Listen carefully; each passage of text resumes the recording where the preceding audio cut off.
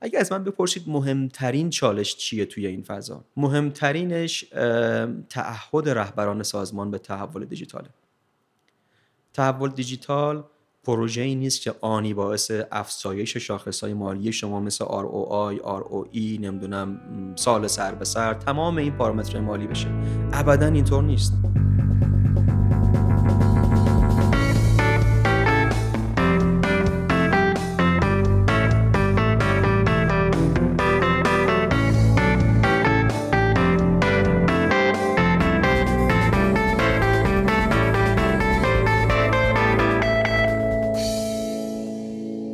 سلام، من فرشاد نگهدار هستم و شما به کارکسب گوش میدین. کارکسب پادکستیه که تو هر قسمتش ما متمرکز میشیم روی یه موضوع مرتبط با کسب و کار. این 21مین اپیزود از کارکسبه که میشه اپیزود 9 از فصل 2. مهمون این قسمت آقای علیرضا کیانپور هستن. آقای کیانپور مدیر عامل شرکت گلدرنگ سیستم، عضو هیئت مدیره اوکالا و یکی از افراد فعال و علاقه‌مند توی حوزه تحول دیجیتال توی ایرانن. طبق معمول همه اپیزودا ما اول داستان مهمونمون رو میپرسیم، بعد متمرکز میشیم رو موضوع تحول دیجیتال، از تعریف تحول دیجیتال میگیم، از نقش مدیریت تحول و تکنولوژی توی این موضوع صحبت میکنیم و به مهمترین نکات و چالشاش میپردازیم. پشتیبان این فصل از کارکسب هم شرکت ویماست و من خیلی ممنونم از ویما به خاطر حمایتایی که از ما میکنه و برای آشنایی بیشتر لینک شبکه‌های اجتماعی و وبسایتش رو تو توضیحات این اپیزود میذارم. با این توضیح مختصر بریم گپ و گفتمون با آقای علیرضا کیانپور رو در مورد تحول دیجیتال بشنویم.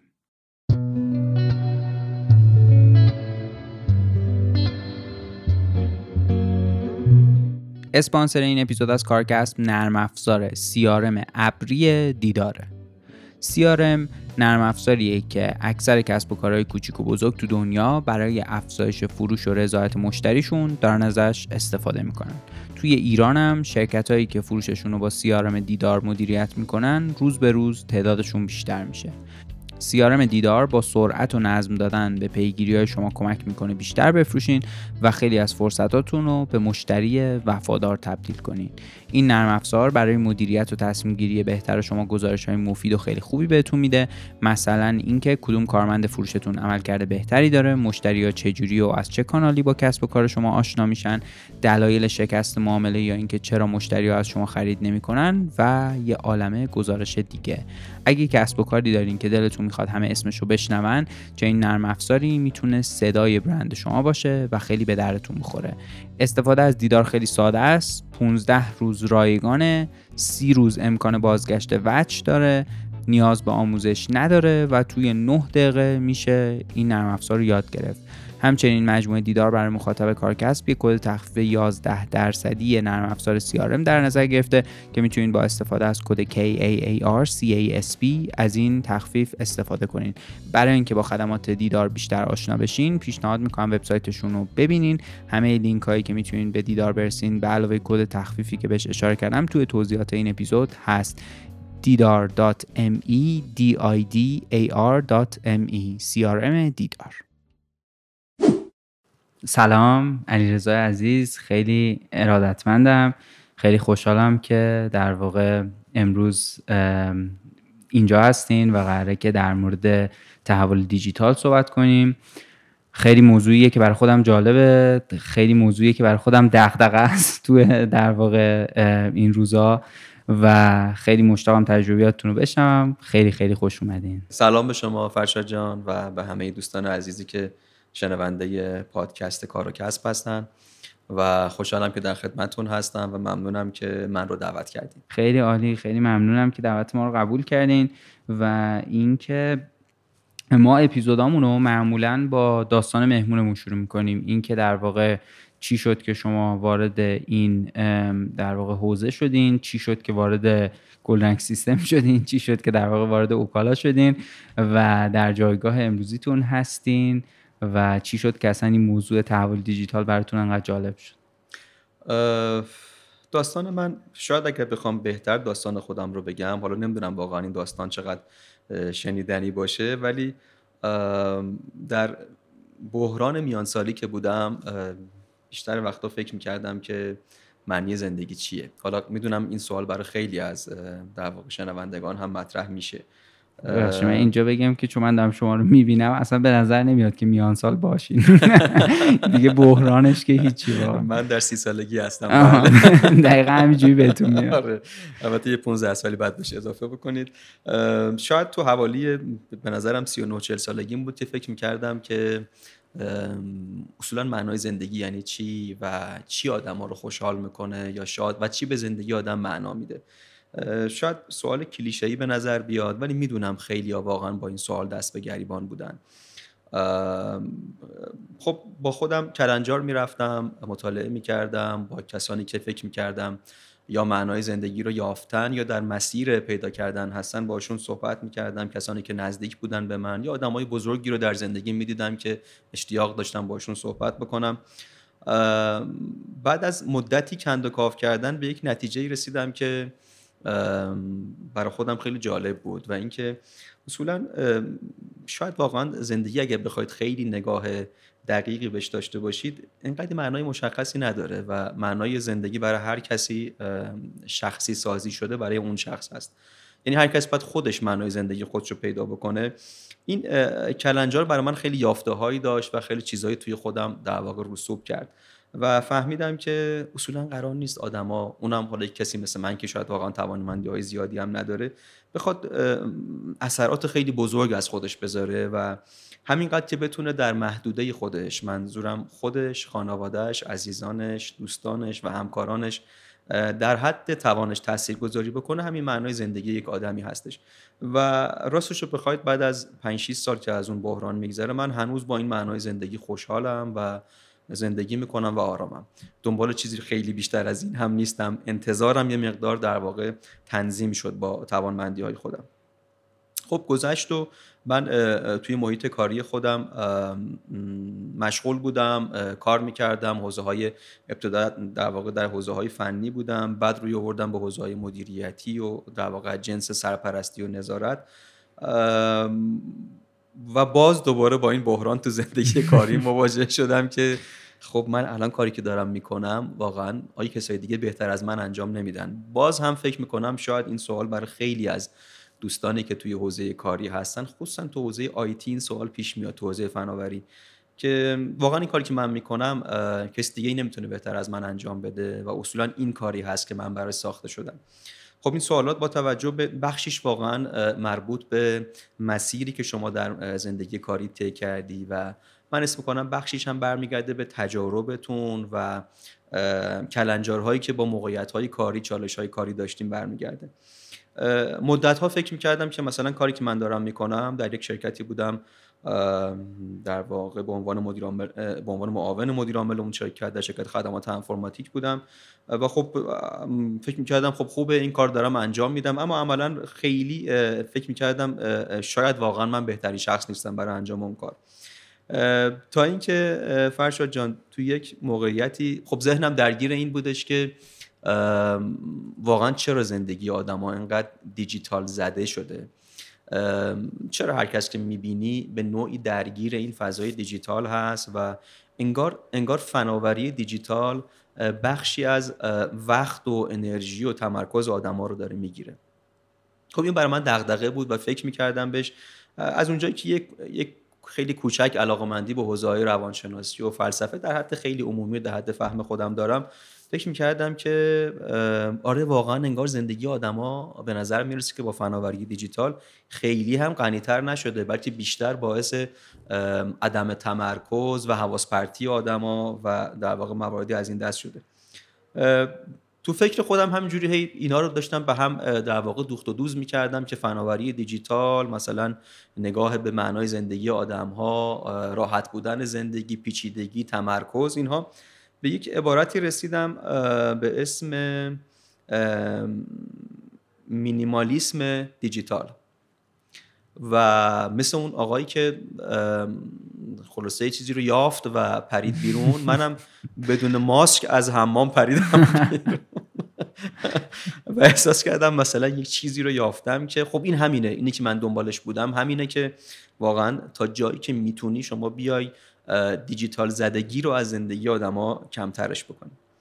خب خیلی خوشحال بودم و فکر کردم خب این چیز خیلی یافته بزرگیه و اینا. بعد اومدم شروع کردم به تحقیق کردن در موردش و متوجه شدم که 10 نفر در موردش تز پی اچ دی شون بوده و اصلا مطلب نوعی نیست و خیلی سریع ماسکم رو دوباره زدم و نشستم سر جام.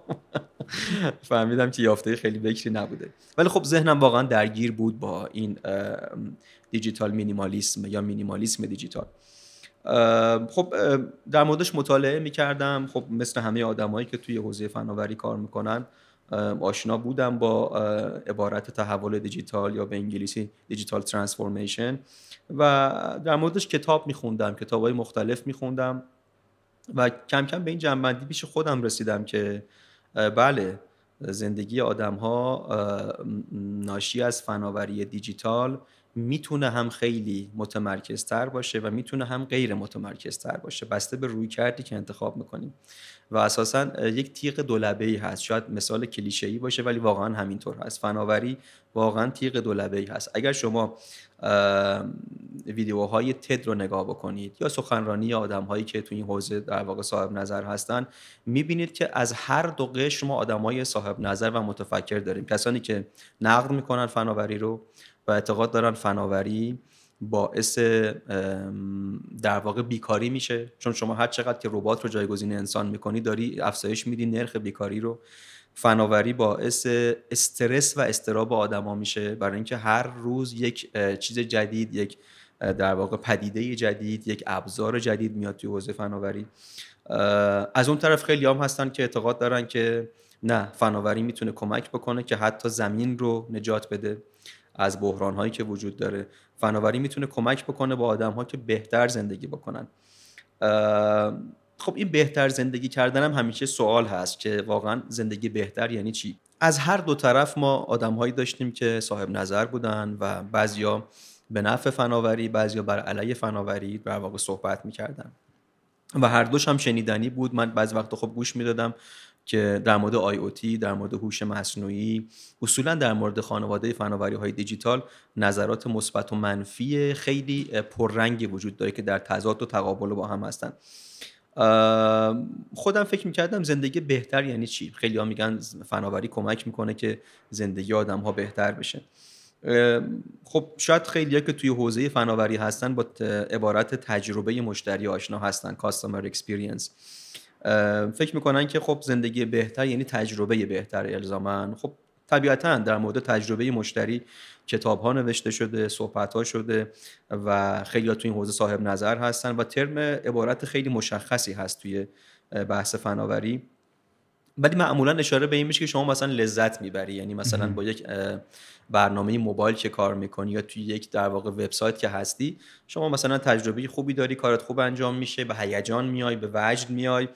اما بیشتر هم در مورد نسل زی این صحبت میشه، نسلی که در واقع دیجیتال زادگان بهشون بگیم، کسانی که در دوره دیجیتال به دنیا آمدن. من همیشه فکر میکردم که بله، نیازمندی اون نسل تجربه مشتری و لذت بردن از در واقع برنامه ها و ابزارهای دیجیتال هست. اما یه نسلی هم وجود داره مثل نسل من و شما که دیگه بهشون نمیگن نسل زی و ما حالا تقریبا فکر کنم نسل ایکس باشیم دیگه. حالا کسانی که حدود بین 35 در واقع از 35 سنشون بیشتر هستش. گمان میکنم ماها به یه چیزی به اسم تمرکز نیاز داریم. بله. دقت کردین شبا تو منزل بعضی وقتا حوصله ندارید این همه برنامه موبایل رو نگاه بکنید؟ چرا خیلی‌ها رو میارن به سمزدایی شبکه‌های اجتماعی، اصطلاحاً بهش میگن سوشال دیتاکسیکیشن. مثلا من خودم تو فیسبوک نیستم، اینستاگرام خیلی به ندرت نگاه میکنم، تلگرام خیلی سخت نگاه میکنم، بیشتر توی لینکدین هستم و در واقع خب واتساپ هم به دلیل کارم خیلی از پیام‌ها تو واتساپ رد و بدل میشه. اینقدر هم راستش بخوایم به عنوان کسی که خودم تو حوزه فناوری کار میکنم زیاد علاقه ندارم اصولا نسبت به نصب یه برنامه جدید مقاومت دارم. تا مجبور نشم برنامه رو نصب نمیکنم. چرا؟ چون تمرکزم برام مهمه. دلم میخواد شب که میرم منزل مینیمم زمان لازم رو بذارم پای در واقع گوشی هوشمندم و انقدری نخوام تو شبکه‌های اجتماعی باشم. احساس میکردم خود فناوری کمک میکنه به اینکه تمرکز شما رو، این عبارت تمرکز مشتری یا کاستمر کانسنتریشن یه جاهای اولویت داره به کاستمر اکسپریانس یا تجربه مشتری و فکر میکنم چیزی که کمک میکنه به تمرکز مشتری، تمرکز ما و کمک میکنه به بهتر شدن زندگی مردم، همین دست بر قضا همین تحول دیجیتال و فناوری هستش. خدمتت عرض بکنم که فرشاد جان، از اونجا بود من علاقه‌مند به تحول دیجیتال شدم. یعنی حس کردم حتی مسیر به سمت مینیمالیسم دیجیتال از تحول دیجیتال میگذره.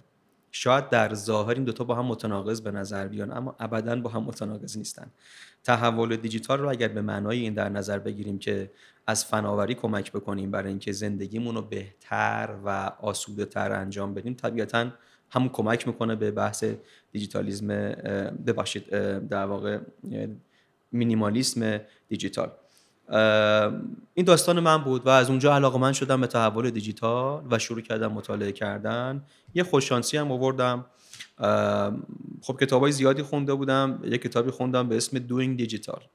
حالا ترجمهش به فارسی نمیدونم، خیلی سخته برای اینکه مال آقای کریس اسکینر، خب آدم زیرکی هست و از جادوی مجاورت استفاده کرده برای نامگذاری کتابش. 2 دی بغل هم اومده، Doing Digital.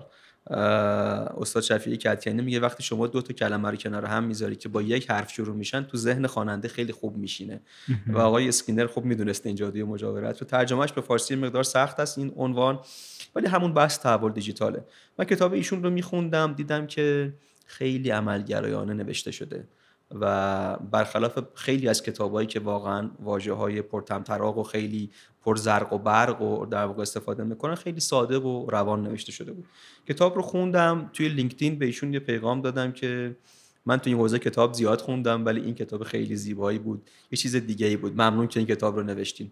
خب انتظارم نداشتم کسی مثل آقای کریس اسکینر که از در واقع آدم بسیار سرشناسی هست توی این حوزه مثلا پاسخی بده و در عین ناباوری ایشون پاسخ داد و ریپلای کرد و ایمیل خودشونو به من دادن و گفتن که ایمیل بزن به ایمیل من و با هم چند تا ایمیل رفت و برگشت کردیم و خب خیلی خیلی فضای دوستانه‌ای داشتن و اونجا من گفتن من ایران اومدم چند بار، حتی اولین بار اسکی رو در ایران یاد گرفتم توی دیزین و برای من خیلی جالب بودش این صحبت. آره و حالا با هم ارتباطمون خوب شد و ایشون پیشنهاد کرد که من کتابو ترجمه کنم و گفتم والا من اصلا مترجم نیستم، کارم هم این نیست و گفت نه اشکال نداره، اتفاقا کسانی باید ترجمه بکنن که تو حوزه فناوری هستن و خودشون با فضای فناوری آشنا هستن و به تشویق ایشون منو وصل کرد به انتشارات مارشال کاوندیش که در واقع ناشر انحصاری این کتاب بود و شروع کردم به ترجمه کتاب و از اونجا دیگه من خلاصه ورود کردم به فضای تحول دیجیتال و فرشاد جان شاید بهت بگم که همون داستانی که برای معنای زندگیم پیش اومد که الان خوشحالم و شادم و آرامم، تقلایی نمی کنم برای یافتن معنای زندگی. فکر می کنم همین معنای زندگی من همینه که خودم، عزیزانم، خانواده‌ام، دوستانم و همکارانم رو بتونم تاثیرگذاری بکنم. خب خیلی خوبه. توی زندگی کاری من به زندگی کاری من یه معنایی داد این تحول دیجیتال و احساس کردم که جاییه که تلاقی فناوری با حوزه‌های غیر فنیه. حقیقتا همینطور هست. تحول دیجیتال جایی هست که تلاقی فناوری با فلسفه عمومی و روانشناسی و اصول در واقع مدیریت سازمان و خیلی ظرافت‌هایی توش داره. توی 1 سالی که در واقع مشغول هستم با واژه تحول دیجیتال و میخونم در موردش، فکر میکنم خودم یه وقتایی صحبت میکنم با دوستانی که توی این حوزه هستن و در عمل به عنوان یک مسئول یک شرکت دارم در واقع خورد سعی میکنم در واقع به کار ببرم. خیلی منو خوشحال میکنه و عملاً معنای زندگی کاریم رو در همین بحث تحول دیجیتال پیدا کردم. این بود داستان زندگی من که اگرچه کم طولانی هم شد ولی خب چون پرسیدین نه خیلی هم عالی بود. من میخواستم خواهش کنم اگه ممکنه کوتاه در مورد ورودتون به گلدرنگ سیستم و اوکالا اگه فکر میکنین توضیح کوتاهی بدین. حتما. خب توی تحول دیجیتال 4 تا حوزه هستش که به شدت متأثر میشه از فناوری دیجیتال. حوزه هایی که B2C هستن. حوزه های B2C یکیش بحث بانکی، در واقع صنعت بانکداری و خدمات مالی هست. که با مشتری شما در تماس هستی، با مصرف کننده در تماس هستی. یکی حوزه مخابرات هست، به هر حال شما به عنوان یک مصرف کننده و یک مشترک شرکت مخابراتی هستین. یکی حوزه نظام سلامت هست که شما با بیمار یا کاربر در تعامل هستید و حوزه چهارم حوزه ریتیل هست یا خرده فروشی. این 4 تا حوزه مستعد متحول شدن در واقع با فناوری‌های دیجیتال هستن. خب ذهنم درگیر این 4 حوزه بود و حالا یک ایده های نیمبندی تو حوزه نظام سلامت داشتم که دلم می‌خواست اون رو ببرم جلو، که هنوزم در واقع اشتیاق نسبت بهش دارم و نمیدونم که بتونم تو اون حوزه کاری بکنم. اما حوزه ریتیل رو خیلی علاقه‌مند بودم بهش. حوزه ریتیل که عرض میکنم همون خرده فروشی، استفاده از فناوری در صنعت خرده فروشی رو فناوری دیجیتال منظورم هست، عبارت ریتیل تک هم بهش میگن. ما فینتک رو حتما شنیدین، استفاده از تکنولوژی فناوری در صنعت مالی. ریتیل تک هم وجود داره به عنوان استفاده از فناوری در صنعت خرده فروشی. به همین ترتیب هلت تک هم وجود داره، استفاده از فناوری دیجیتال در نظام سلامت. من ریتیل تک رو خب بهش علاقه‌مندی داشتم، در موردش مطالعه کرده بودم و خدمتتون بگم که خب توی مقطعی من یک اتفاقی برام افتاد. از طرف مجموعه گلرنگ دعوت شدم به یک دیداری با جناب آقای دکتر مهدی فضلی که در واقع مدیر عامل مجموعه هستن و در واقع رهبر سازمان هستن. خب جلسه برای من جلسه خیلی خوشایندی بود. حقیقت چه بخوای من خیلی شناختی هم نسبت به گلرنگ نداشتم، میدونستم یک برند خیلی قوی هست و یک شرکت خیلی موفقی هست، اما خیلی اطلاعات دقیقی نداشتم و جلسه رو با اشتیاق رفتم، با ایشون صحبت کردم. بخشش شخصیت خود ایشون بود و این رو نه از این بابت که من الان تو مجموعه گلرنگ دارم کار میکنم ابداً به این عنوان عرض نمیکنم. و اینکه خب اون جلسه برای من خیلی جلسه در واقع نقطه عطفی بود که در مورد تحول دیجیتال صحبت کردیم.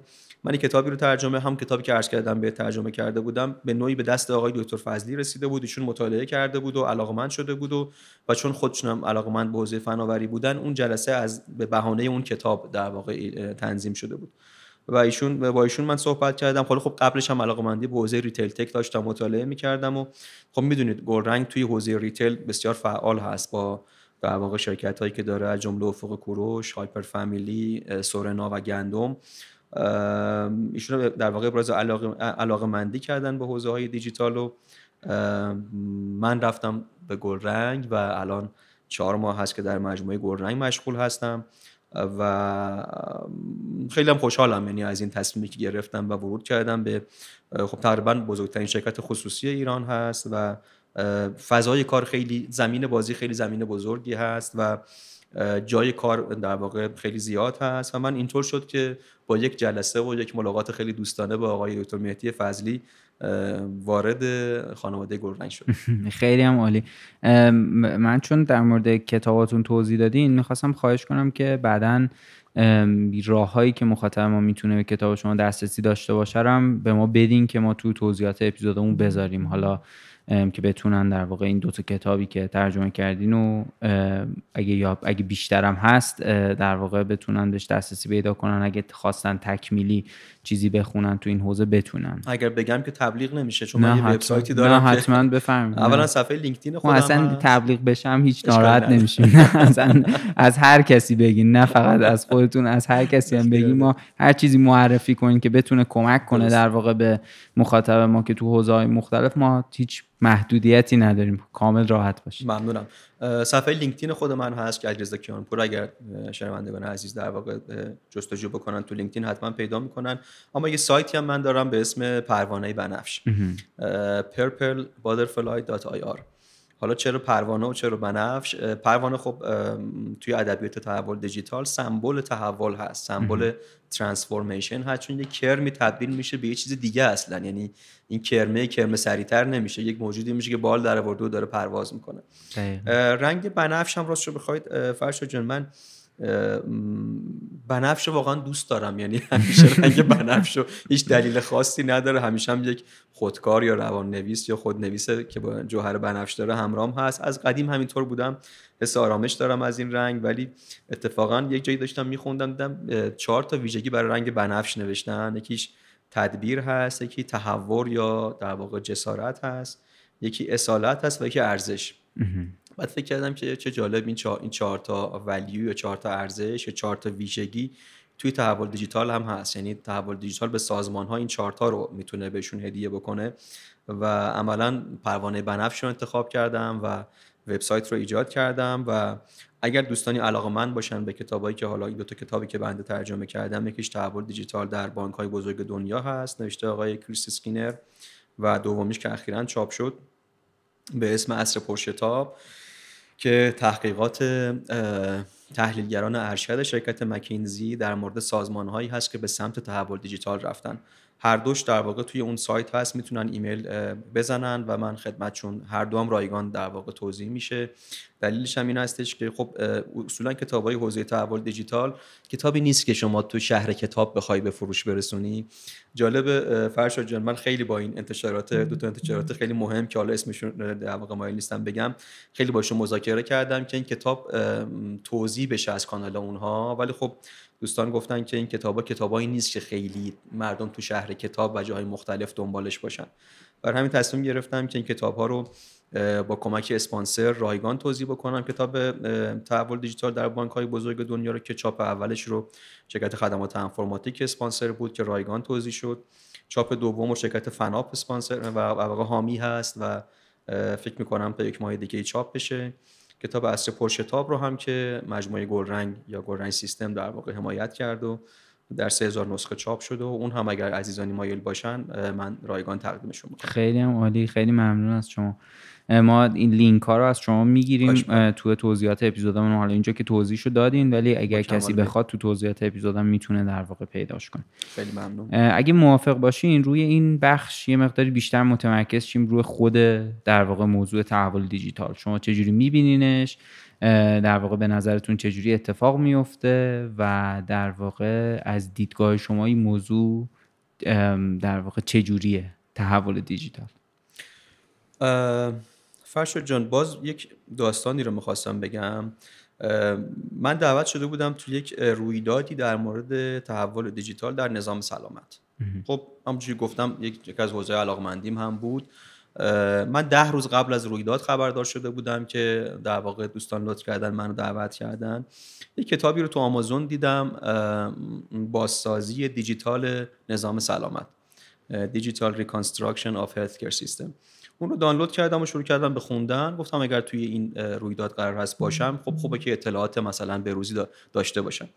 کتاب رو که میخوندم، خب من 10 روز زمان داشتم و فشرده توی خونه مشغول در واقع مشغول خوندن کتاب و نوت برداری بودم. و خب ما یه برنامه من دارم خونه که خب شب‌ها با پسر 9 ساله‌ای دارم اسمش کیارشه، با هم بازی می‌کنیم، نمیدونم فوتبال بازی می‌کنیم، کاراته بازی می‌کنیم با هم و اینا. من به کیارش گفتم کیارش من یک چیزی رویدادی باید برم صحبت بکنم، یه ذره این میزان بازی‌ها کمتر میشه که برسم به خوندن کتاب و اینا. بعد خب کیارش هم میدونست که من همچین جایی قراره برم. خب رویداد جای پخش شد و کیارش هم میدید و حتی خب خیلی شاید متوجه نمیشه، ولی چون باباش بود توی اون رویداد و اون رویداد رو زنده نگاه میکرد. و خب من شب اومدم منزل و کیارش بهم گفتش که حالا بابا جون این تحول دیجیتال یعنی چی اصلا؟ یه پسر 9 ساله‌ای که شما نمیتونی مثلا خیلی با ادبیات استاندارد تحول دیجیتال باش صحبت بکنی. واقعا بخوای انتظار این سوالو نداشتم. یعنی سوال کشنده‌ای بود برام. خیلی خود این سوال اصطلاحاً دیسراپتیو بود، ویرانگر بود و دیدم نمیتونم خوب بهش توضیح بدم. خب باید متناسب میکردم پاسخم رو برای پسر 9 ساله در حد درک و فهم یک پسر 9 ساله. حالا به تعبیر ما کامپیوتریا یه بار ریبوت شدم و سیف مودم اومدم بالا تازه، چون هنوزم هیچ کدوم از درایورام نصب نبود که بخوام توضیح بدم برای کیارش. یکم فکر کردم گفتم خوب نیست من نتونم بهش توضیح بدم. اولا علاقه‌مند بودم که بهش این نکته رو بگم. خب من دلم میخواد بدون پسرم که من چه کاری میکنم و چه حوزه علاقه‌مندیم هست. بهش گفتم که کیارش تحول دیجیتال یعنی هر کاری که هر چیزی که دوست داری رو، هر حالا سرویس یا خدمتی که میخوای بگیری رو بهتر، سریعتر و ارزانتر دریافت کنی. نگاهی کرد و به نظرم فهمید. گفتم مثلا اگه چیزی تو دنبال یه چیزی هستی، اونو بتونی بهتر، سریعتر و ارزانتر بگیری. خب به خیر گذشت. کیارش هم به نظر میرسید از پاسخ متقاعد شد و رفت و برام خوشحال بودم که خب حداقل خیلی بد نشد، تونستم یه پاسخی بهش بدم. ولی بعد حقیقتش خودم به این پاسخ فکر کردم که ببین واقعا میگه چیزی غیر از این هست. ببین در مورد تحول دیجیتال خب ادبیات غنی داره، یعنی شما هم کتاب به زبان انگلیسی، حالا فارسی کمتر، ولی به زبان انگلیسی شما خیلی کتاب میتونید پیدا، خیلی مقاله میتونید پیدا بکنید. خیلی از شرکت‌های معتبری هستن که تو این حوزه دارن کار میکنن، مثل مکینزی، مثل دیلویت، مثل ایوای، مثل خدمتتون کپگمینای. خیلی ها هستن که تو این حوزه دارن کار میکنن. یعنی شما کافیه فقط یک جستجو در اینترنت بکنید، میبینید با دریایی از مستند و در واقع کتاب و مقاله مواجه میشید. خیلی هم تعاریف کلاسیک کردن این رو، مثلا تحول دیجیتال به معنای تغییر در مدل‌های کسب و کار سازمان با محوریت توجه به مشتری و استفاده از ظرفیت فناوری دیجیتال هست. یا تعاریف دیگری وجود داره، ولی عموماً حول محور تحول کسب و کار میگرده. مثلا اینکه اگر شما بخواید یک روزنامه‌ای رو که دارید به صورت کاغذی چاپ میکنید، اینو بردارین الکترونیکی بکنید و بذارین توی سایت، خب طبیعتاً به این نمیگن تحول دیجیتال. شما روزنامه الکترونیک چاپ کردین. تحول دیجیتال شما فرض بکنید مثلا یوتیوب رو اصلا در نظر بگیرید. تمام مراحل تولید و توزیع و کامنت دادن و در واقع ادیت و همه ایناش داره دیجیتال انجام میشه. فقط یک حوزه خاص نیست، تو تمام، حالا ساپلای چین بهش میگن یا زنجیره ارزش میگن بهش، تو تمام زنجیره ارزش یک کسب و کار شما بتونی از ظرفیت‌های فناوری دیجیتال استفاده بکنی برای اینکه در واقع خدمت بهتری به مشتری بدی. خب و تعاریف دیگری موجود داره، ولی من هنوز هم اون پاسخی که به کیارش دادم رو بیشتر میپسندم. یعنی اگه حتی تو یک جمع کسانی که تو حوزه تحول دیجیتال صاحب نظرن، یا چه در حوزه های کسب و کاری چه در حوزه های آکادمیک و دانشگاهیش، از من سوال بکنن آقا شما مثلا علاقه‌مند به این حوزه هستی، تعریفت چیه؟ میگم که هر خدمتی رو سریعتر، بهتر، ارزانتر با استفاده از فناوری‌های دیجیتال به مردم ارائه بشه، به مشتری ارائه بشه.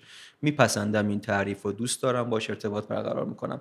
از منظر من تحول دیجیتال همین که خدمتتون عرض کردم هست. منتها خب خیلی چالش داره فرشاد جان. ما تو تحول دیجیتال من احساس میکنم مثل کوه یخه. یعنی مثل یک کوه یخ که نوکش بیرونه، نوکش ادبیات موضوع هست که شما میتونی کتاب در موردش بخونی، تو همایش‌های تحول دیجیتال که الان هم خیلی زیاد شده شرکت بکنی، گوش بدی، چه داخلی چه خارجی. چیزهایی هم میشنوی، 4 تا مثلا محور داره: مشتری، کارکنان، عملکرد سازمان، مدل کسب و کار، فرآیندهای جاری. خب همه اینا رو در واقع میتونی بشنوی، نوت برداری و در موردش فکر بکنی. من فکر میکنم اگر که دوچار عبارت زدگی نشیم، یعنی تحول دیجیتال چون انقدر هم استفاده شده بعضی وقتا فکر میکنی که مثلا یه جوری مثلا خیلی مفهومش خوب جا نیافتاده ولی خیلی در مورد صحبت میکنن. به نظر من برگ برنده سازمان ها در حرکت به سمت تحول دیجیتال و شرط ورود به این راه و مسیر، چون تحول دیجیتال پروژه نیست. شما بگید یه پروژه‌ای که یک زونکن مثلا در موردش مینویسی، یه گانت چارت داره و طبق گانت پیگیری میکنی و کار میبری جلو. نه، تحول دیجیتال یک فرایند جاری هست که آقای کریس اسکینر میگه حتی در سازمان‌های بالغ حداقل بین 5 تا 10 سال زمان میبره تا شما بگی من کسب و کارم رو تونستم متحول بکنم. اون ظرافت کجاست؟ اون نکته‌ای که عرض کردم که وجود داره، اون قسمت زیر آب کوه یخه که دیده نمیشه. اون قسمت چی هستش؟ من میخوام یکم در موردش راحت توضیح بدم چون فضای پادکستم فضای دوستانه‌ای هستش. نمیخوام در قالب کلیشه ها و جملات خیلی رسمی و قلمبه سلمبه در واقع توضیح بدم بهتون. تو زندگی فردی آدما، زندگی دوستانتون، اطرافتون، همکارانتون، یکی از مراحل مهم زندگی ازدواج کردنه. میشه بهش گفت یه نوع تحول هست. یعنی آدما وقتی ازدواج میکنن بعضی وقتا اصلا یه آدم دیگری میشن، چون تو یک فضای جدیدی وارد میشن، تو یک محیط جدیدی، تو یک اکوسیستم جدیدی وارد میشن. خیلی شکست میخورن، خیلی ها هستن که بعد از مدتی از هم جدا میشن، تصمیم میگیرن با هم زندگی نکنن. یعنی اون تحوله انگار با شکست مواجه شده. مشاهده بالینی منه، نه جای خونده باشم، از اطرافیانم، دوستانم، همکارانم، اقوامم، میبینم اونایی که وقتی که خودشون مجرد بودن هنوز زندگی مجردی منظمی نداشتن. یعنی هنوز در زندگی مجردیشون پایداری و نظم ایجاد نکرده بودن.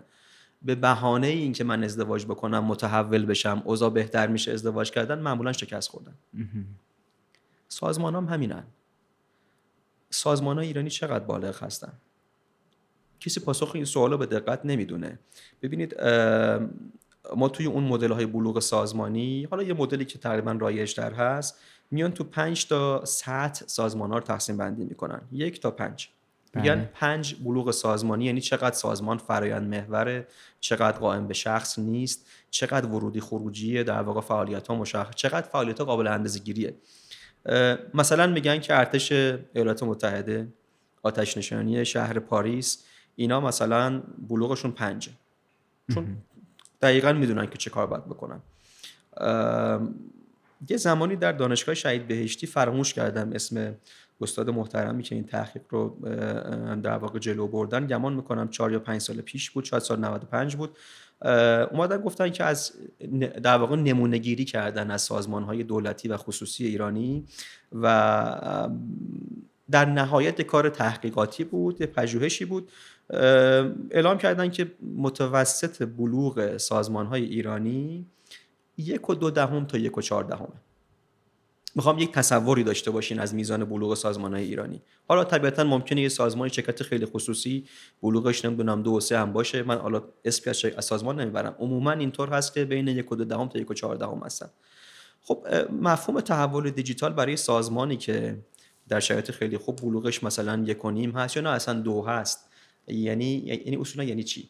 یعنی همون آدمی که هنوز در زندگی شخصی و مجردیش نظم و پایداری ایجاد نکرده میخواد متحول بشه. من احساس میکنم اون تیکه پایین کوه یخ تو سازمان ها نادیده گرفته میشه. از نظر بنده ممکنه اشتباه هم باشه، واقعا اصراری هم ندارم دوستان بپذیرن این نظر رو، سازمان ها تا منظم نباشن متحول نمیشن و سازمان منظم مشخص است. ما استاندارد داریم، چارچوب داریم برای ایجاد نظم در سازمان، برای فرآیند محور کردن سازمان و اصولاً فرآیند محور کردن و نظم بخشیدن به سازمان کار سختیه. دلایل متعدد داره. دلیل اولش این هستش که اصولاً عمر مفید مدیران در سازمان‌ها انقدر نیست که بتونن نظم رو جاری کنن در سازمان، فرآیند رو جاری بکنن. شما مثلا یکی از چارچوب‌هایی که میتونه سازمان رو منظم بکنه ITIL هست. طبیعتاً حالا ITIL ورژن‌های نسخه‌های مختلف داره، 3 داره، 4 داره، الان خب نسخه 4ش مطرح هستش.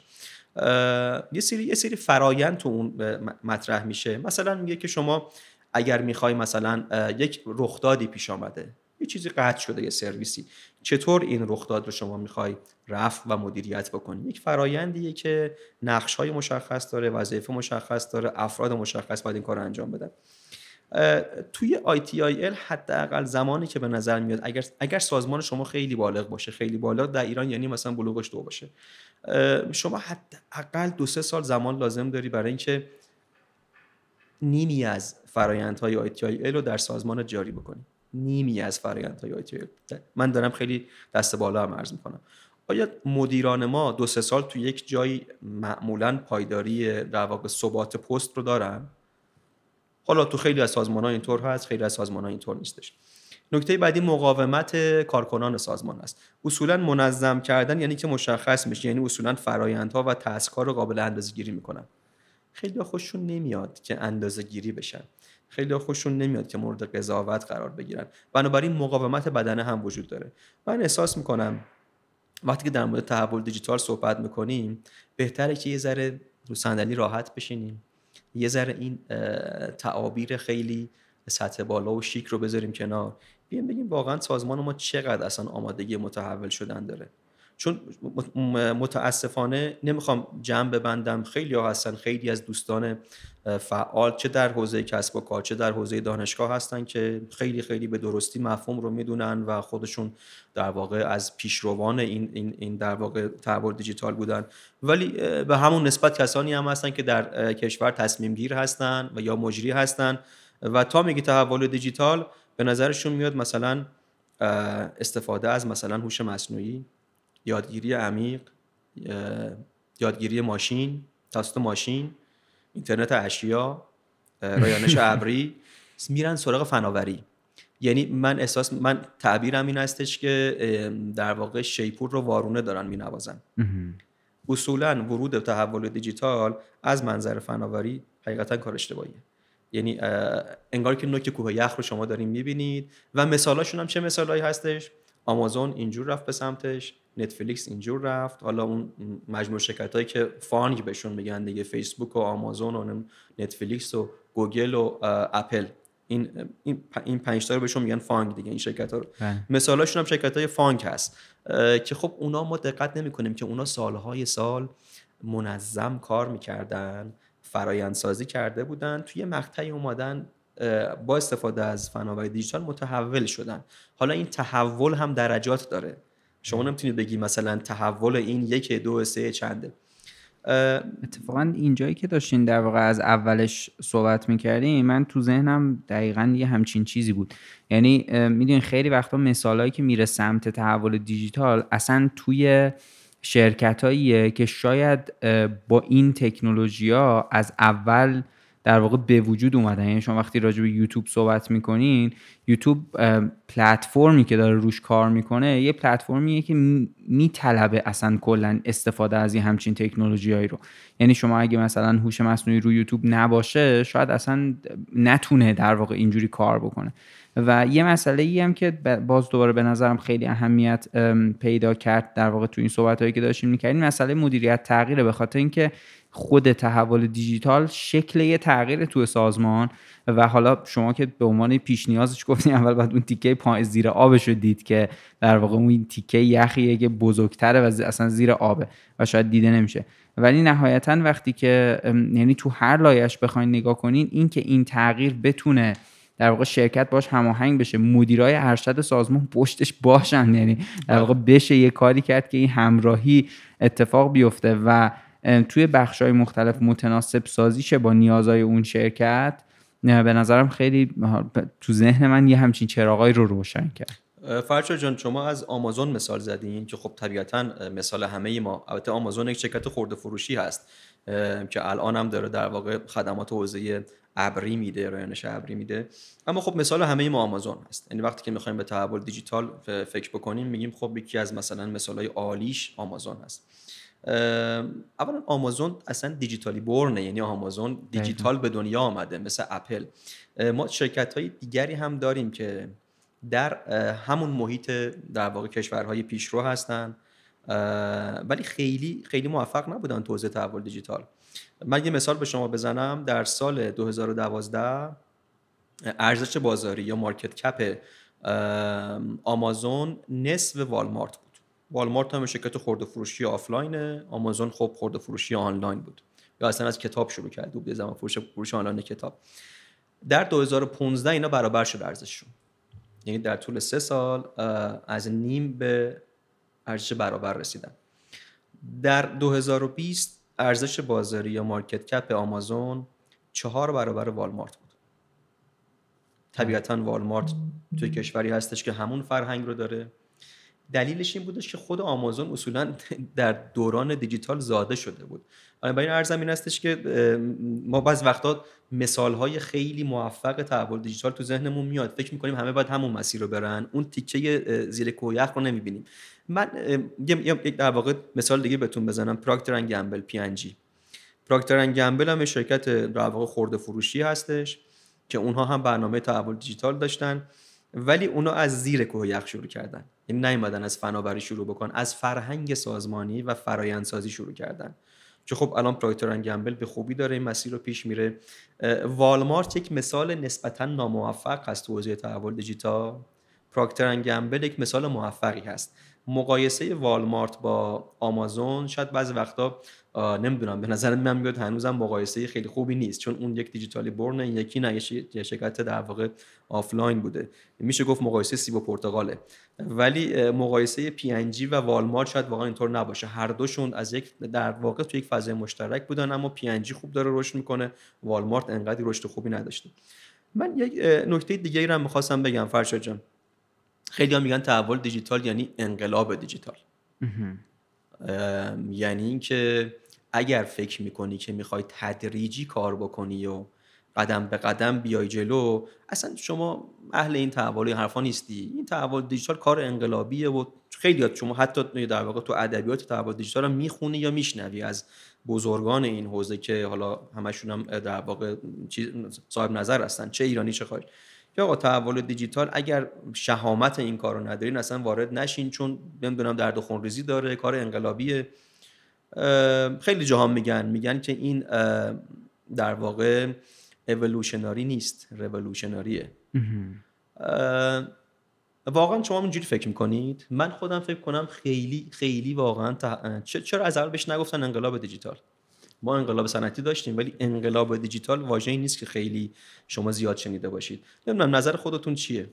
راستش من توی این حوزه، حالا اینو گفتین، یه چیزی در واقع یه نموداری اومد تو ذهنم که یه ساید نمودار، حالا اینو بعداً میتونم تصویرش هم بذارم توی در واقع توضیحات اپیزود که اگر که در واقع مخاطبمون تمایل داشت ببین. یه دونه در واقع یه میله عمودی نمودار هست تحول دیجیتال، میله افقیش هست مدیریت تغییر. اتفاقی که میفته این ساید اگه 4 قسمت بشه این نمودار، ساید پایین گوشه سمت چپش در واقع هم تحول دیجیتالش پایینه، یعنی هم تو حوزه تحول دیجیتال ضعیفه، هم توی حوزه در واقع مدیریت تغییر که اینا رو بهشون میگن بیگینرز، اونایی که تازه شروع کردن. توی وقتی که میاد بالا یه دونه پله میاد و اگر که اون ساید دقیقاً مقابل اینو نگاه بکنین که هم تحول دیجیتال رو خیلی خوب پیشرفت کردن، هم در واقع مدیریت تغییر رو میشن دیجیتال اکسپرت، اون ساید در واقع بالا سمت راست.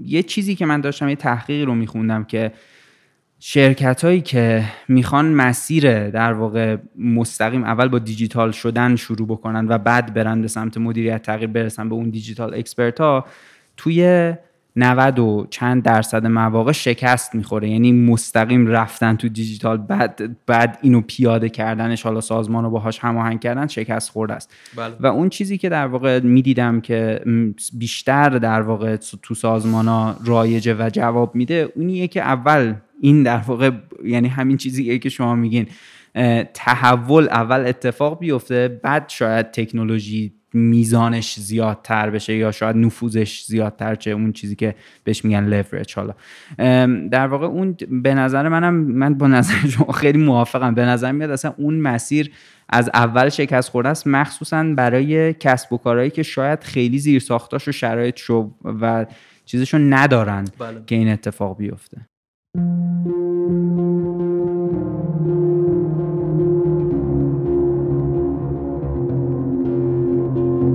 میدونین خونه شاگردی یعنی چی؟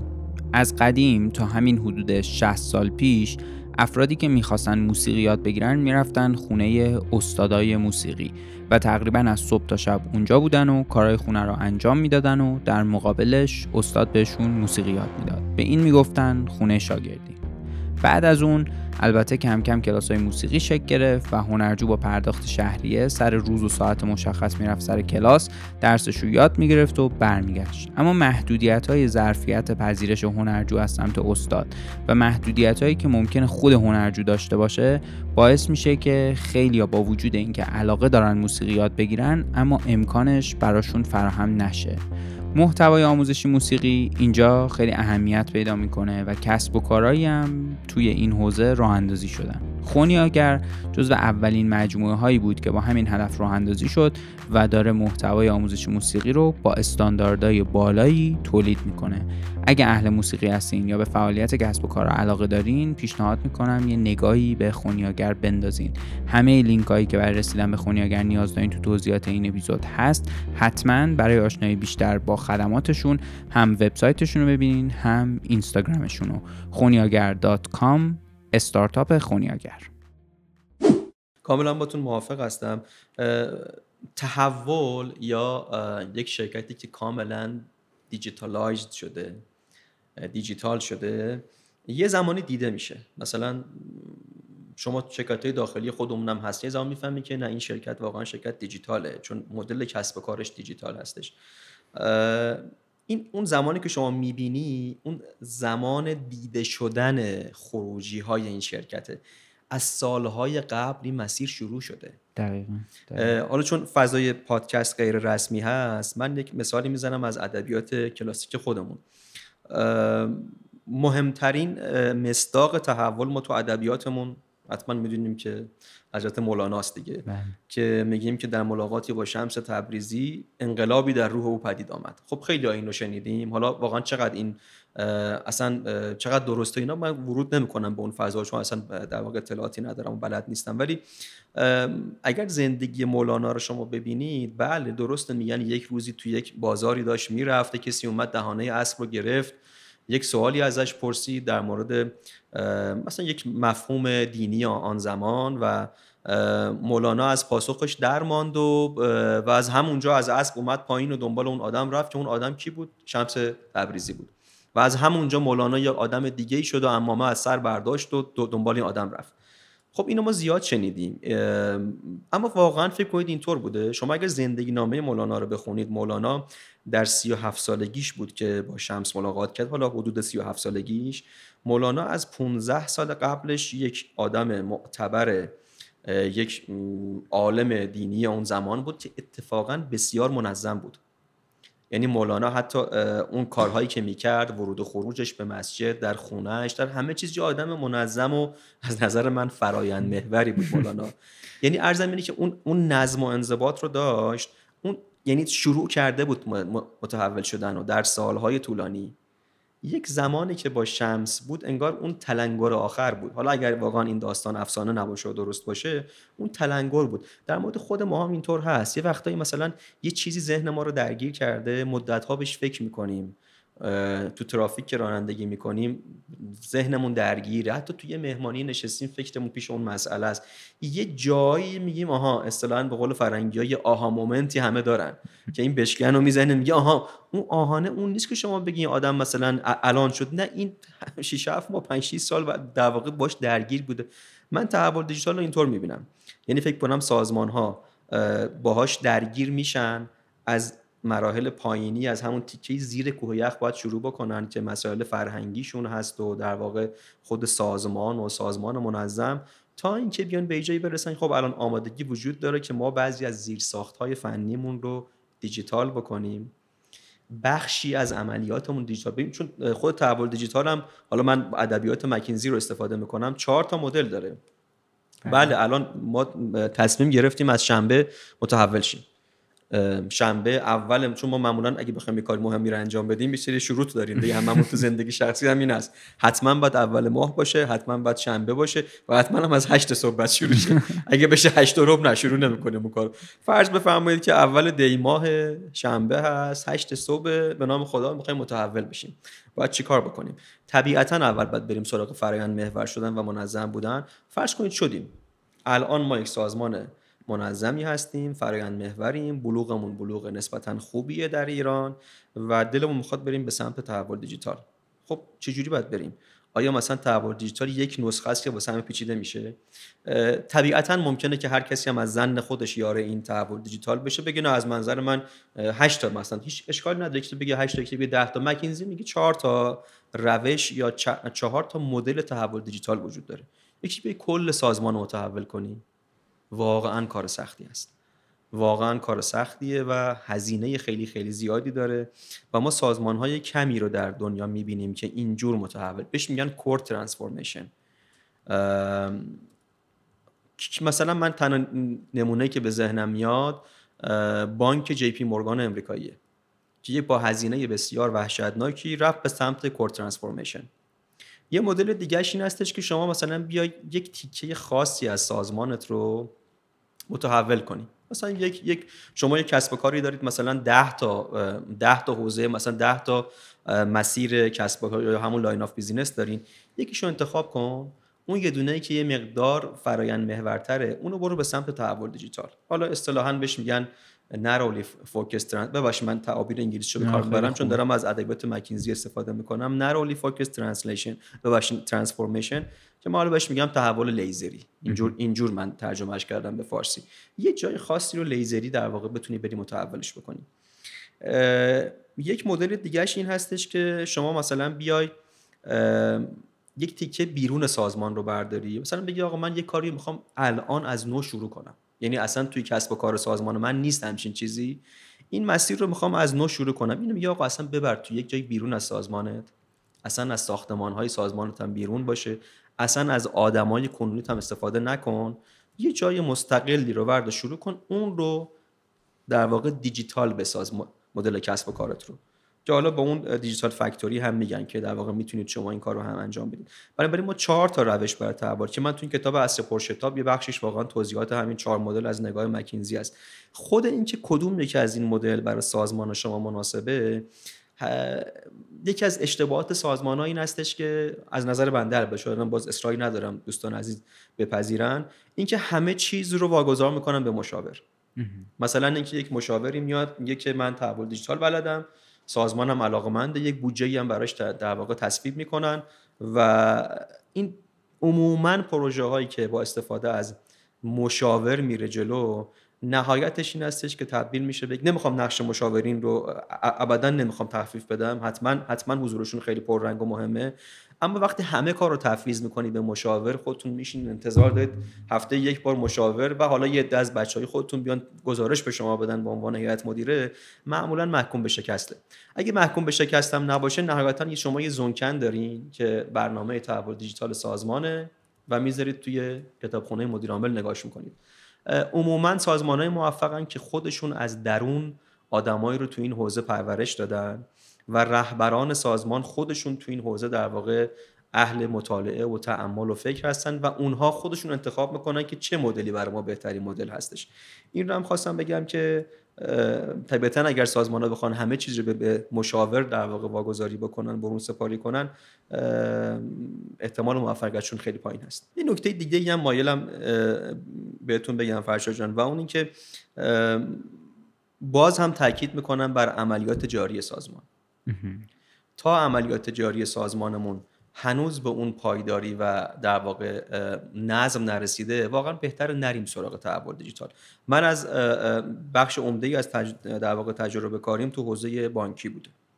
حالا یک 7-8 سال تو حوزه در واقع مخابرات بوده، بعدش هم شاید نمیدونم 10-12 سالی تو حوزه در واقع بانکی، صنعت بانکی بود، شرکتایی که در واقع خدمات بانکی ارائه میدن.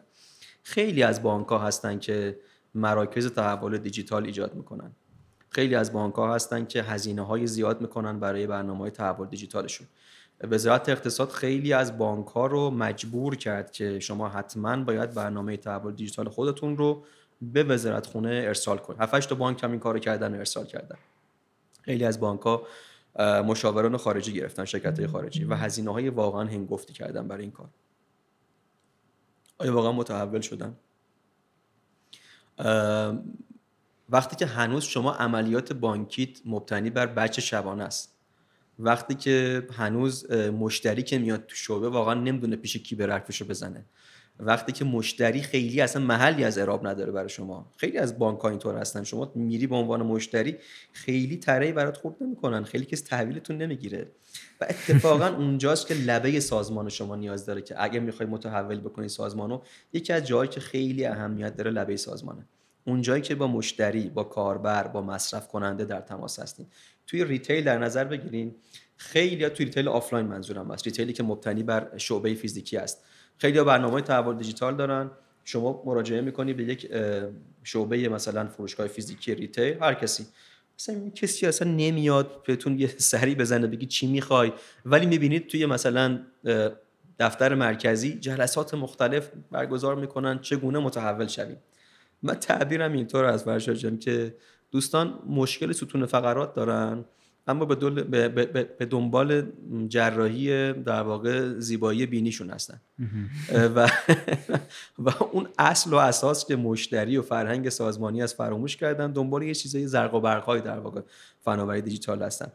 این رو هم خواستم خدمتتون عرض بکنم که خیلی اتفاقا خیلی جالب بود این چیزی که گفتین، به خاطر اینکه وقتی که حالا تو اصطلاح در واقع کسب و کاریش میگن که یه سازمانایی محصول محورن یا پروداکت سنتریکن، یه سریا در واقع کاستومر سنتریکن یا مشتری محورن.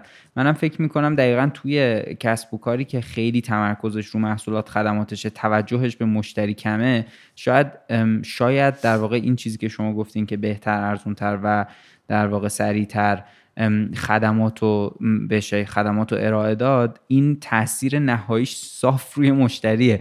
یعنی اون چیزی که در واقع اگر که یک کسب و کاری بخواد به خاطر اینکه ترندی این موضوع تو در واقع همه دنبالشن و مد خیلی، یا اینکه بخواد بره سراغ این داستان به خاطر اینکه فرض کنید از بازار عقب نمونه، یا مثلا احساس کنه که اگر بقیه دارن میفروشن به این مدل و من ندارم میفروشم به این مدل، دلیلش اینه که من این امکاناتو ندارم.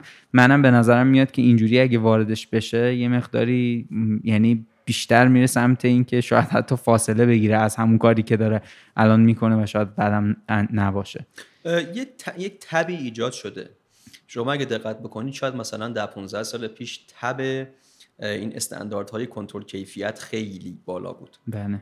ایزوهای مختلف بود و نمیدونم خیلی سازمان‌ها خیلی هزینه‌های هنگفت می‌کردن که مثلا یه سرتیفیکیت بگیرن، یه گواهینامه‌ای رو در واقع بچسبونن به دیوار مثلا سازمانشون که ما گواهینامه مثلا کیفیت خدمات رو نمیدونم گرفتیم.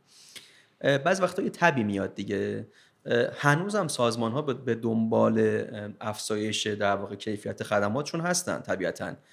اون تبه ولی فروکش کرد. انگار فهمیدن که خب چیز بدیهیه دیگه. طبیعتاً مثلا فرض بکنید که توی مقطعی چقدر تبلیغات می‌کردن که مثلا کمربندتون رو ببندید، چون فرهنگش نبود. ولی الان مثلا خب بستن کمربند تو ماشین نشستن تو طبیعیه دیگه. شما برای اینکه به سلامت برسی به مقصد لازمه کمربند رو ببندید. اینکه بوق نزنه بعد حتما کمربند بوقام بالا هستش. ولی میخوام بهتون بگم یک کمی تبش الان خیلی‌ها به عنوان یه مود نگاه میکنن به تحول دیجیتال و فکر میکنن که بده اگر سازمانشون مثلا برنامه‌ای برای تحول دیجیتال نداشته باشه.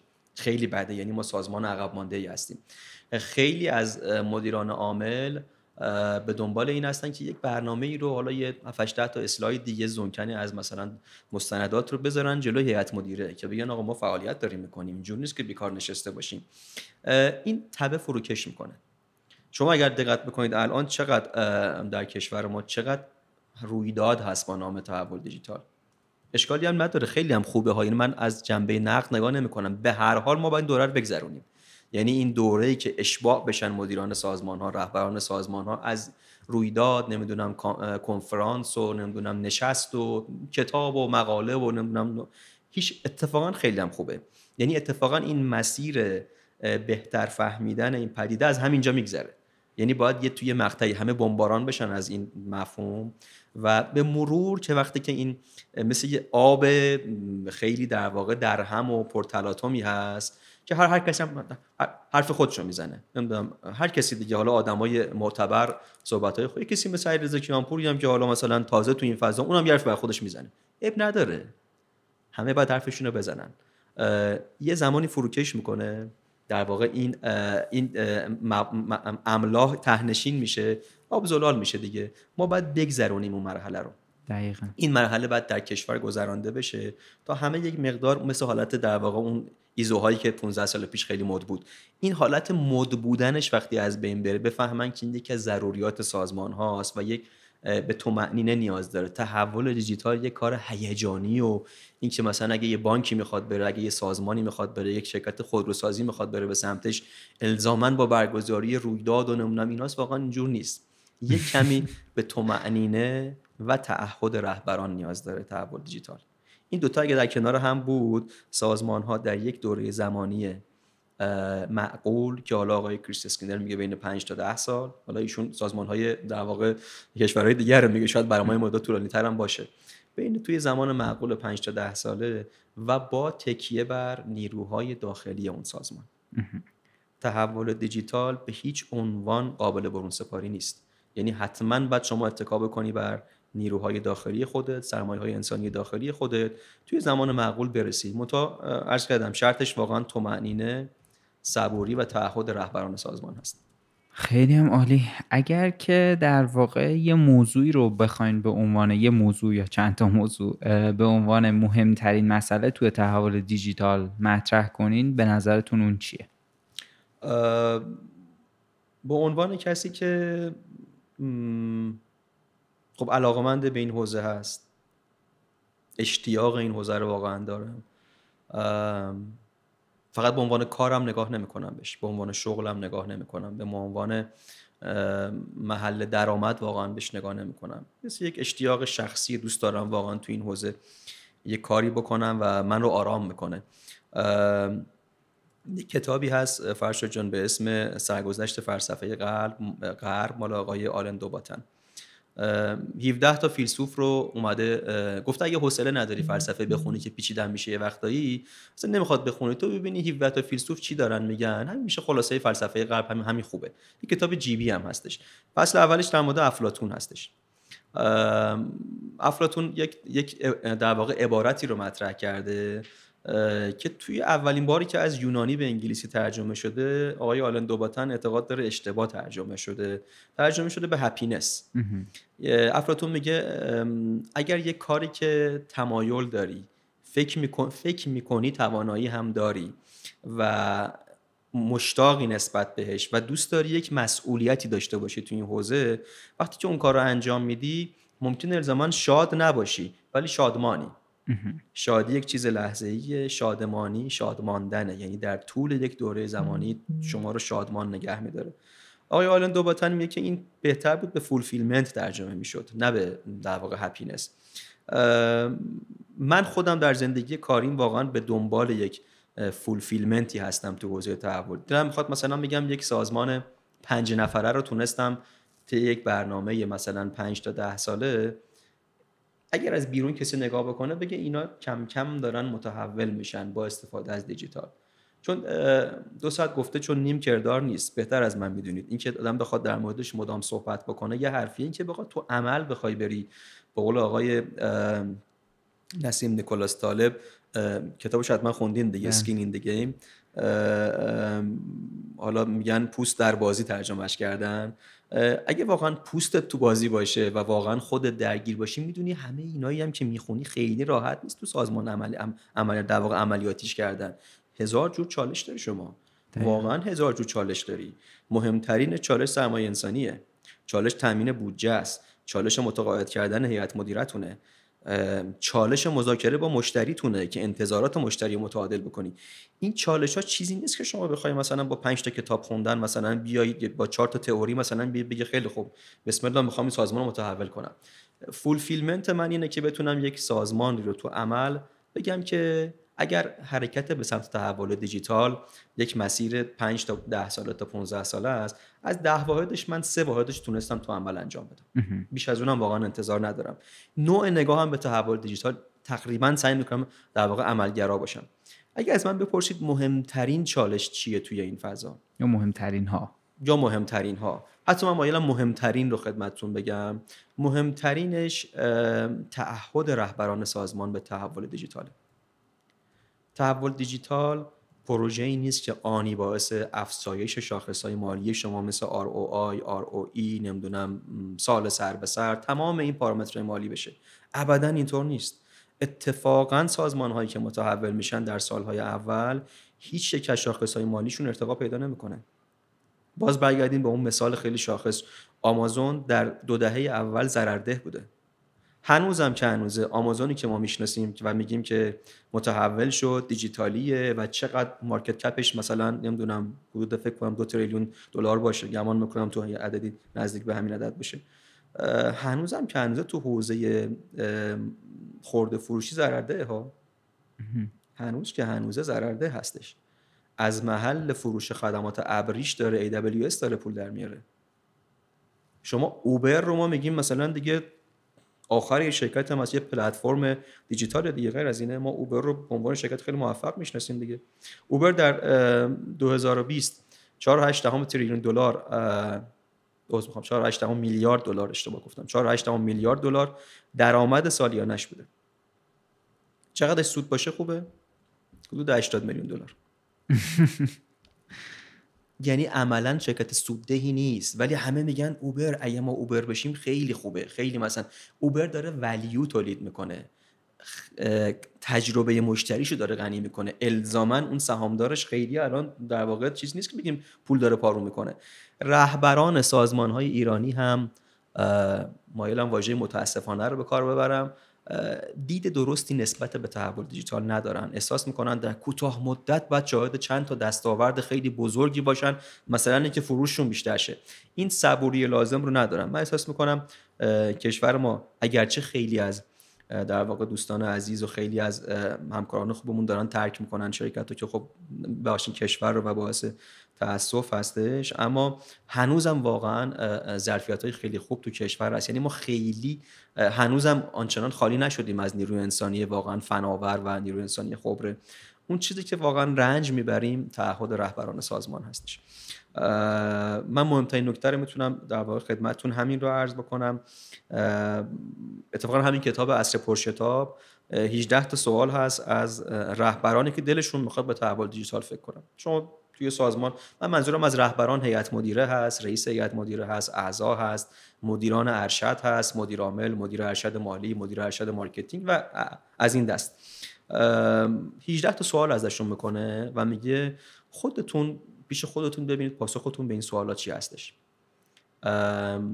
اگر واقعا به خیلی از این سوالات نه در کنار مشاورینتون یا در جلسه عمومی، در تنهایی خودتون پاسختون به این سوالات منفی هست یا خیلی اعتقاد ندارین، ارتباط نمیگیرید با این سوالات، بدونین که بهتر ورود نکنین به فضای تحول دیجیتال. همون کسب و کار سنتی خودتون ارتقا بدین و بهتر بکنید و برید جلو. من دو نکته رو مایلم در پایان عرایزم خدمتتون بگم. یک، تعریف من از تحول دیجیتال ممکنه درستم نباشه، ولی من دوست دارم میپسندم این تعبیر رو. خدمات رو با استفاده از ظرفیت‌های فناوری دیجیتال بهتر، سریعتر و ارزانتر به مشتری برسونیم. نکته دوم این که تا منظم نباشیم متحول نمیشیم و این برای من خیلی مهم هستش. خیلی هم عالی. من دیگه در واقع یه موضوع دیگه هم همینجوری تو طول صحبتاتون به ذهنم رسید، اینو در واقع میخواستم مطرح کنم، این که نقش اطلاعات رو چجوری میبینین توی این موضوع، توی موضوع تحول دیجیتال؟ منظور از اطلاعات منظورم اینه که حالا شما راجع به فرآیند صحبت کردین، ولی معمولاً سازمان‌ها یه سری دیتا دارن که این دیتا مثلا فرض کنین عددهای فروششونه، مثلا فرض کنین آمار مشتریشونه، هر نوع آماری از مشتری. و می‌خواستم کلا بدونم که چقدر این دوتا رو در واقع با هم نزدیک می‌بینین موضوع تحول دیجیتال رو، یعنی چقدر با اهمیت می‌بینین مسئله دیتا رو توی تحول دیجیتال؟ ببینید اگر که فرض بکنیم که ما اون مقدمات رو گذروندیم، الان رسیدیم به قسمت فناوری. بله. یعنی کارکنان، مشتریان، فرهنگ سازمان، عملیات، حالا این سه حوزه رو گذروندیم، کارکنان، مشتریان، فرهنگ سازمان، رسیدیم به عملیات فنی سازمان و به بحث فناوری.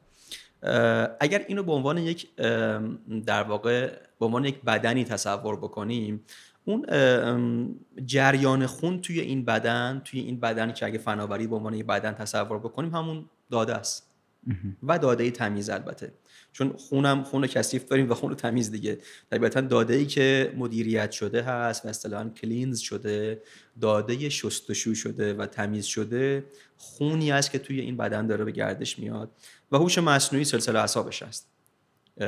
طبیعتا هر گونه کار تو حوزه‌های فناوری نیاز به یک زیرساخت یکپارچه‌ای داده داره و این حالا اینکه میگن داده در واقع نفت جدید هست، خب خیلی هم باش مخالفن، چون میگن نفت یه روز تموم میشه ولی داده هیچ وقت در واقع تمام نمیشه و روز به روز به ارزش اضافه میشه. داده ای که تحلیل شده، نه داده ای که همینجوری، چون خیلی از سازمان‌ها تو همه در واقع حوزه‌های صنعتی الان در واقع مشغول جمع‌آوری داده‌هاشون هستن. ولی چه استفاده از این داده میکنن؟ عموما مدلشون مدل گذشته نگر هست. سری ابزار دارن دیگه. این ابزارها نشون میده که مثلا شما امروز یا ماه گذشته یا سال گذشته یا فصل چقدر فروختی، چقدر مشتری اضافه شد، چقدر مشتری رفت. عموما گذشته نگرن. اصطلاحاً بهشون میگن دسکریپتیون، توصیفیان. هیچ کدومشون آینده نگر نیستن. هیچ کدومشون بینش نمیفروشن یا حالا همون اینسایت رو نمیفروشن. طبیعتاً داده نقشش بسیار حیاتی هست و اما داده‌ای که تحلیل شده در واقع تبدیل شده به یه بسته تحلیلی داده. این بسته‌های تحلیلی داده رو بهش میگن دارایی‌های دیجیتال سازمان. ما الان سازمان‌ها دارایی‌هاشون حالا معمولاً اون اسیدها فیزیکی هست دیگه، یا مثلا نیروی انسانیشونه یا ساختمان‌هاشونه یا نمیدونم تجهیزات و مراکز داده‌شونه. تو دنیای آینده تو عصر در واقع دیجیتال داده‌های دیجیتال هستن که باعث افزایش ارزش بازاری شرکت‌ها میشن یا مارکت کپشون میشن. یکی از داده‌های در واقع دارایی‌های ببخشید دیجیتال همین بحث داده‌های مدیریت شده هستش. طبیعتاً نقش بسیار حیاتی داره، اما فرشاد جان تحلیل کردن داده و مهاجرت سازمان از بیزنس مانیتورینگ به سمت بیزنس اینسایت، یه پله رفتن به سمت بلوغ بیشتر، کار بسیار سخت و پیچیده، نیاز به در واقع دانشمندان داده داره و سازمان‌های ایرانی خیلی تو این حوزه واقعا جلو نیستن. یعنی عموما استفادهشون از داده گذشته نگر و دسکریپتیو هست. خیلی هم عالی، خیلی ممنون. اگر که در واقع موضوعی دارین که فکر میکنین که تمایل دارین اضافه کنین به عنوان آخرین موضوع لطفاً بفرمایید. من یه چیزی قبل از اینکه شما بگین بگم. اون در واقع یه کتابی رو گفتین سکین این دی گیم، اون یه خلاصه‌شو توی پادکست بی پلاس علی بندری تعریف میکنه خلاصه این کتابو و حالا لینک های خریدش و اینا هم اونجا هست. ما لینک اون اپیزود سکین این دی گیم یا پوست در بازی رو هم تو توضیحات این اپیزود میذاریم، اگه مخاطب خواست که در واقع گوشش کنه بتونه اونم در واقع گوش کنه. اگر که موضوع دیگه‌ای دارین به عنوان آخرین مسئله لطفاً بفرمایید. به عنوان آخرین موضوع می‌خواستم خواهش بکنم از در واقع همکاران من، دوستان من که تو همین حوزه تحول دیجیتال مشغول فعالیت هستن، یکی از کارهای خیلی خوبی که ما میتونیم بکنیم این هستش که توی در واقع فضای خصوصی که ایجاد میشه بین ما و رهبران سازمان، هیئت مدیره، مدیران عامل، خواهش بکنیم از مدیران سازمان‌های ایرانی هفته چند ساعت از وقتشون رو بذارن برای اینکه گوش بدن. یعنی تو فضای غیر رسمی گوش بدن. وقتی شما تو فضای رسمی در قالب رویداد یا نمیدونم کارگاه یک رهبر سازمان شرکت میکنه، یه حال و هوایی داره. وقتی شما دو نفره میشینی مثلا به عنوان کسی که بالاخره سازمان‌های ایرانی همشون کسی دارن، حالا یا به اسم مدیر ارشد فناوری یا مدیر ارشد نمیدونم دیجیتال یا حوزه‌های دیگه، خوبه که خواهش بکنن از مدیران ارشد سازمان، اون شخص اول سازمان، در طول هفته زمان مشخصی رو تخصیص بده، جلسات منظم هفتگی، بشینه فقط گوش بدن، یعنی شنونده باشن، ادبیات موضوع رو یه مقدار هضم بکنن. خیلی در واقع ادبیات موضوع رو هضم نکردن، شنیدن، در واقع دیتا اصطلاحاً زیاد دارن ولی این دیتا تبدیل به یا اینفورمیشن زیاد دارن ولی هنوز تبدیل به دانش یا بینش نشده توشون.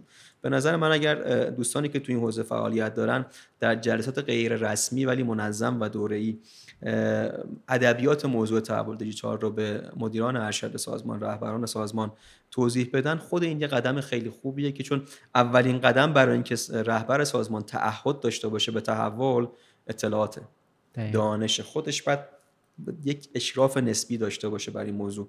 نکته آخرم اینه که کاش دوستانی از جمله خود بنده و بقیه کسایی که تو این حوزه دارن فعالیت میکنن رهبران سازمان رو وادار بکنن که این مقدار گوش بدن.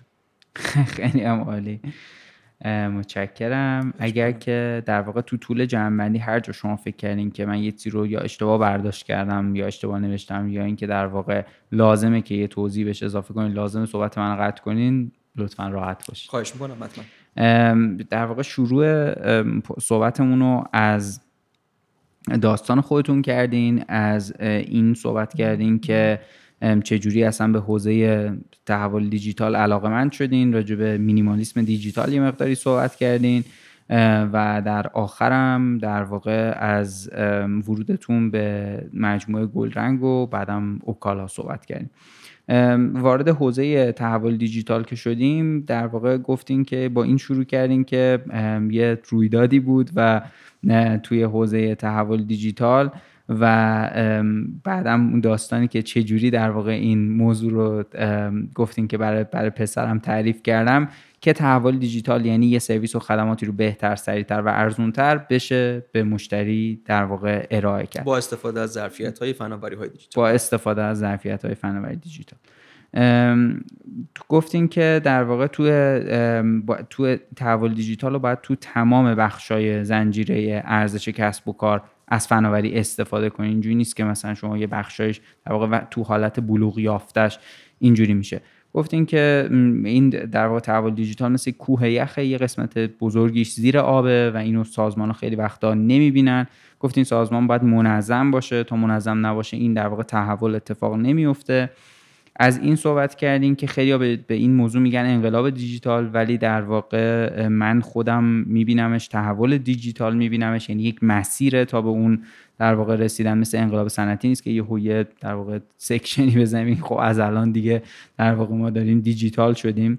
اینجا اون داستان در واقع مولانا و شمس تبریزی رو گفتین و به عنوان یه مثال گفتین که 4 روش وجود داره از دیدگاه مکینزی. یکی این که در واقع کل سازمان تغییر بکنه، یکی بخشی از سازمان تغییر بکنه که در بخش داخلیشه، یه بخش دیگهش اینه که یه تیکه‌ای از بیرون سازمان در واقع وجود داشته باشه و شروع بکنیم. و چهارمیشو اگه ممکنه یه بار دیگه لیزر ترانسفورمیشن، یعنی یک فرایند خاص، مثلا یه خط تولید، اگه کارخونه 8 خط تولید فقط یکی از خط تولیدها رو ورداره اونجا رو بتونه در واقع متحولش بکنه. دقیقاً، خیلی هم عالی. و گفتین که یکی از اشکالای در واقع کار تحول دیجیتال تو ایران اینه که شرکت‌ها اینو میسپرن به مشاور و در واقع کامل میخوان که برون سپاریش کنن و این خیلی شدنی نیست. سازمان‌های موفقن که از داخل آدم پرورش میدن و رو سرمایه انسانیشون کار میکنن و در واقع تمرکز میکنن روی این که این اتفاق از داخل سازمان بیفته. گفتین که من خیلی تاکید میکنم رو عملیات جاری سازمان، رو فرآیندهای سازمان و باید بشه که یه جوری باشه که فرآیندهای سازمان و عملیات جاری سازمان نظم داشته باشه و بتونه بر اساس اون، یعنی در واقع این به عنوان پیش نیاز از فرهنگ سازمانی صحبت کردین. گفتین که شرکت‌های زیادی رفتن سراغ این موضوع تحول دیجیتال ولی زیرساختاشو نداشتن و خیلی وقتا این به صورت یه تب یا مد خیلی‌ها رفتن دنبالش ولی این تب فروکش میکنه. البته منظورم از زیرساخت فنی الزاما نیست. حالا فنی هم البته به جای خودش مهمه، زیرساخت‌های فرهنگی. بله. در ادامهش گفتین که دوباره تاکید کردین روی نیروهای داخلی، رو سرمایه انسانی. گفتین که به هیچ عنوان به نظرم برون سپاری نمیشه کرد این مسئله تحول دیجیتال رو. به عنوان مهمترین موضوع گفتین که تعهد رهبر سازمان، رهبران سازمان و مدیران ارشد به تحول دیجیتال خیلی اهمیت داره. گفتین که تو چند سال اول ممکنه بازگشت سرمایه نداشته باشه، باید که رهبرها اعتقاد داشته باشن به این موضوع، چون تو اون ابتداش ممکنه مستقیم سود اصلا نداشته باشه و فقط هزینه باشه این موضوع. و در واقع توی بخش آخرم گفتیم که ما تا منظم نباشیم این تحول اتفاق نمیفته و در واقع تاکید کردین روی این که تحول دیجیتال یعنی این که یه سرویس و خدماتی رو با استفاده از فناوری در واقع بهتر، سریعتر و ارزونتر بتونیم به مشتری ارائه بدیم. تو تیکه بخش آخرین بخشم در واقع من از داده پرسیدم که گفتین که خیلی اهمیت داره این موضوع و در واقع گفتین که اهمیت داده تحلیل شده خیلی زیاده و به عنوان یه سرمایه است توی کسب و کارهایی که از دارایی‌های دیجیتال در واقع کسب و کارها در واقع اطلاعاتشونه. و به عنوان آخرین موضوع هم گفتین که پیشنهاد دادیم به مدیرای ارشد که گوش کنن، یه وقتی از در واقع یه بخشی از وقتشون رو بذارن و گوش بدن و به همکارتون هم پیشنهاد دادین که اینو بخوان از در واقع مدیرا که در واقع این فرصت رو بخوان که وقت رو بذارن و گوش بدن. اگه موضوع دیگه ای هست که فکر میکنین که لازمه اضافه کنین لطفاً بفرمایید. خیلی ممنون، همه رو شما خودتون گفتین و نه چیز خاصی نیست که اضافه بکنم. ممنونم. من خیلی لذت بردم از گپی که با هم زدیم. مرسی.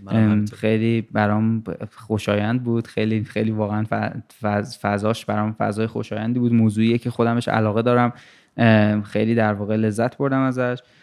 خیلی ممنون که دعوت ما رو قبول کردین دوباره و اینکه امیدوارم توی فرصت دیگه تو فصل‌های آینده بتونم دوباره ازتون دعوت کنم و این دفعه در واقع راجع به یه موضوع دیگه صحبت کنیم. مرسی فرشاد جان، خیلی ممنونم از اینکه من رو دعوت کردین. از دوستان عزیزی که شنونده این پادکست بودن ممنونم و اینکه فضای خیلی خوبی هم دارید. دلم خواست اشاره بکنم اینجا خود این فضایی که من نشستم واقعا فضای خیلی خوشایند و دوستانه‌ای هست و امیدوارم که به عنوان شنونده پادکست شما در اپیزودهای آتی کسان دیگری باشن که ما هم شنونده باشیم و یاد بگیریم ازشون. خیلی لطف دارین. برای من البته خیلی خوشحالم. من اولین صحبتی که با شما کردم این بود که شما گفتین من پادکست رو گوش میدم، من خلاصه خیلی کیف کردم اونجا خیلی برام افتخاره و خیلی خیلی بازم متشکرم. مرسی از شما. حالا امیدوارم که مجدد دوباره این فرصت فراهم بشه. مرسی. ارادت. خوب عالی باشید. متشکرم همچنین. مرسی. خدا نگهدار.